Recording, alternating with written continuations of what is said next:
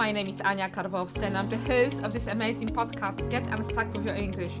If you are a neurodivergent person, struggling with learning the language, tend to procrastinate too much, or maybe you have so many goals you get lost right off the bat, if you answered yes to any of these questions, you have come to the right place, my friend. I'll teach you how to apply cognitive science and evidence-based methods to your learning. I will walk you through the learning plateau. If you're scared to talk, the vocabulary evaporates your mind. You have been studying for ages, following shiny objects, binge-watching Netflix, hoping that the knowledge will cross your head for osmosis. If so, I'm here to help you. I'll show you how to study and tackle the language, and most importantly, how to make it stick. I'm inviting you on the journey with me. Let's add a science sprinkle to your learning. Good morning, or good afternoon, or good evening, whenever you're listening to me. It's me, Ania Karwowska, talking to you from Canadian-American border. I hope you're doing well today, because today's episode will be very, very short, but also juicy. Why? Because we'll talk about metacognition.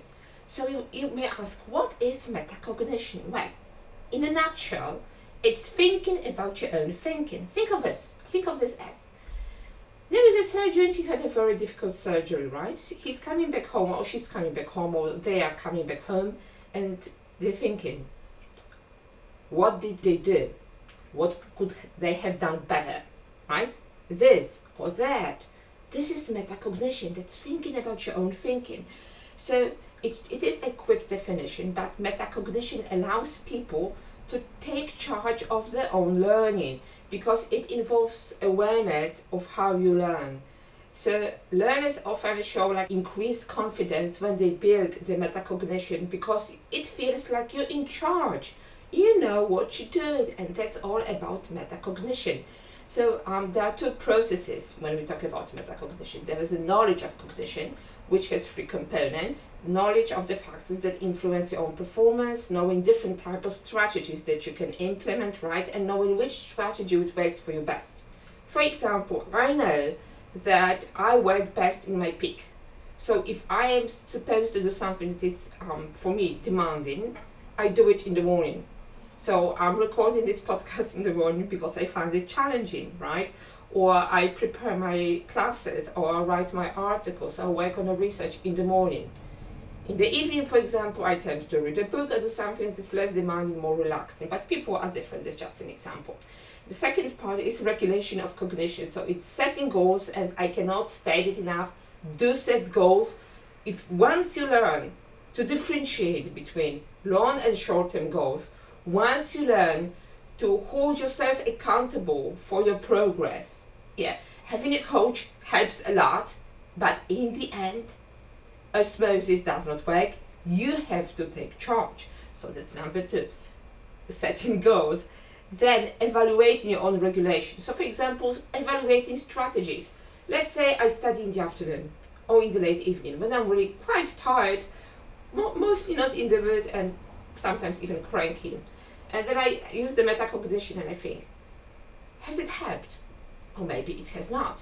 So this is the metacognition. This is the part when you think about your own learning, you think, oh, that works for me.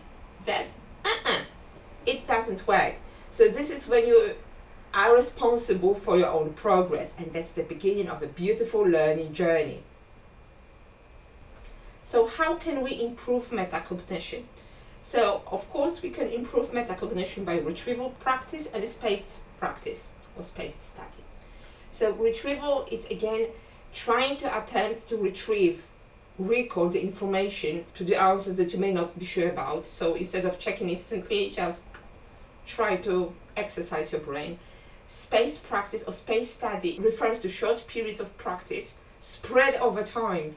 So, you do not study for hours, let's say, okay? You do not cram 2 days before the exam. You study for 10-15 minutes, take a break, the next day 10-15 minutes, or you study for an hour, take a day break, and then 2 days after you come back to the study. When your practice is spread over time, it really yields results, because not only when you sit down, right, and you reflect on the information, right, you practice with recall, which boosts your memory, so it's like a win-win situation. So for example, what if you cannot reflect on the information, right? You can make predictions about the concepts that you're learning. You can remind yourself about the material, right? I also use sticky notes, for example. So let's say that you're preparing for your, okay, let's stick maybe with the IELTS exam. I know it may be boring. So let's say that you're preparing for IELTS exam and you sit down to reading part, which can be challenging, especially in IELTS academic for many students. Different reasons. I will not dive into the Greek and Latin roots right now. We'll just talk about the strategy. So you sit down to the reading part, right? You find it challenging. Let's say that the article you read is about water lilies. Why water lilies? Because once I came across such an article and it was from IELTS academic. It was indeed very interesting. So sorry for segueing. So you sit down, you see that article, and say, oh darn it, water lilies. I'm not a botanist, right? I'm not David Attenborough. I don't have that appreciation of nature. But you have to read it, you have to answer questions. You have to use the sub-strategies and sub-skills, right, to answer the questions correctly. So what you do, you have a sticky note. And you write down what was your prediction before you read the text. Then you read it. If you struggle, you write down what did you struggle with. So read the text, for example, you came across words that might be keywords, but for the life of university you cannot retrieve it. So you try to retrieve it, you try to come back to it. If everything fails, you write on the sticky note what was your biggest struggle, and then you come back, because then it will go into your memory, it will go to your working memory, and then you go to your long-term memory. When you retrieve it, you remember that phrase. That's that simple. You also, what you can do once, let's say you've completed that reading part, right? You took, for example, maybe 1 attempt or 2 attempts or 3. Finally, you nailed it. You use all the sub-skills and, you know, the keywords, you're not stressed. And what you can do is think about or note it down what you have learned from that article, or maybe from that exercise, what it has taught you. What questions do you have? Is there anything in the reading part that has to be clarified? Or maybe there are some concepts, or maybe there are some phrasal verbs, maybe some idioms, maybe there are some sub-skills that you couldn't use and you want to reflect on it. That's the metacognition.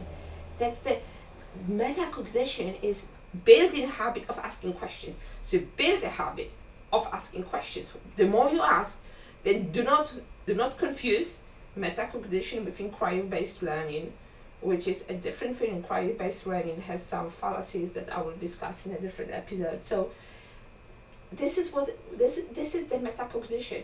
You recode your own thinking. You tap into your skills. Maybe there is hidden somewhere.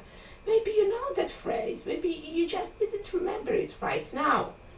And with metacognition, it doesn't have to be like super explicit. You don't have to like write like a huge poster, right, jotting down all the strategies that you used, or maybe you didn't use and you will use next time. No, you can really just take a calendar, journal, whatever, and write it down, because the more you ponder, the more questions you ask, the more you negate things, the more you're curious, the more you're critical, the better learner you are. When I say be a critical consumer of knowledge, this is what I mean. Be a very critical consumer of knowledge, not only because we all have to be critical, because we're flooded with information. It is information that is bonkers. It really makes no sense, or sometimes it's biased, or this it does not hold any statistical value. But also use metacognition so that you can boost your own learning process. That's why being critical consumer really helps. And as I said, retrieval and spacing really helps when it comes to metacognition, right? And metacognition is not something that you have to do like for an hour. Even if you're preparing for an exam, even if it's not English, maybe you're studying English in a different country, maybe you at a university somewhere abroad, and Canada, USA, Britain, UK, Britain is UK, let's say UK or Ireland or wherever, you name it, and you have to prepare, like we're preparing for a test, for example, you have, I don't know, developmental psychology or history, whatever, right? You can use metacognition there as well, because it applies to all the learning process, and break it down to small, tangible steps. So don't spend an hour. You don't have to turn into Socrates, like, being a great philosopher and pondering all the questions of the universe. No, just that 5-10 minutes, or maybe even if 5 is too challenging, make it 2. Okay, let's compromise. Make it 2, and really will turn your life around. Create the habit of questioning everything.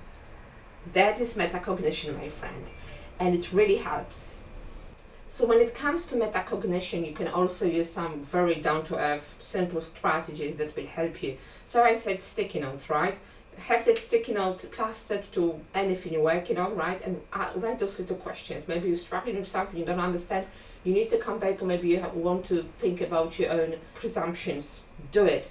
Then what you also can do is, obviously you will not have a debate with yourself, but you can try. What you can do, for example, is to use mind mapping. So mind mapping is another great metacognition strategy. It's also like a kind of graphic organizer when you map your existing knowledge. You can map also your questions or your queries or your reflections on your own learning process. So that's an amazing and a very useful thing when it comes to metacognition. When you're even learning, try to map out what you know, what you don't know, what you're curious about, and then come back 5 minutes after and question it. Think about your own reflections, reflect on your learning in a form like of it doesn't have to be a mind map, of course. You can write it down, you can make a mind board, take a piece of paper or even a board, a writing board, and map it out. Map out all your questions. That is really beneficial. So, if you're listening to this message, that means that you have listened to my podcast. Thank you very much. I really appreciate it. It means the world to me. If you have any questions, or if you like this episode, maybe you want more episodes like this, or maybe you want some different episodes, please let me know, because I'm making that podcast for you. Obviously, I want to share my knowledge and a little bit of expertise. However, I'm more than happy to produce an episode on a topic that you would find more interesting when it comes to language learning and neurodiversity. And I also wanted to tell you that I'm preparing something very, very juicy. So on the 5th of September, I will be running a webinar which is called Breakthrough B2. So it's for language learners, English language learners who are stuck at the B2 level and they cannot break through to C1 or C2. So I'll be talking how to get unstuck with the use of cognitive science and evidence-based methods. The link will appear in the episode's description as well. And thank you for sending me all the DMs and questions. I really appreciate it. It makes my work feel worthwhile.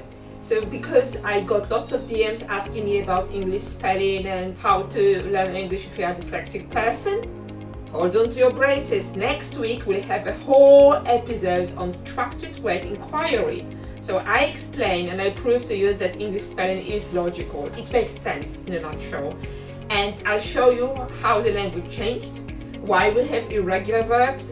I'll give you tools that you can utilize in learning English and in approaching reading text if you're a dyslexic person. Hoping to talk to you soon, and have a lovely day, evening, afternoon, whenever you're listening to me. Have a great day. Bye!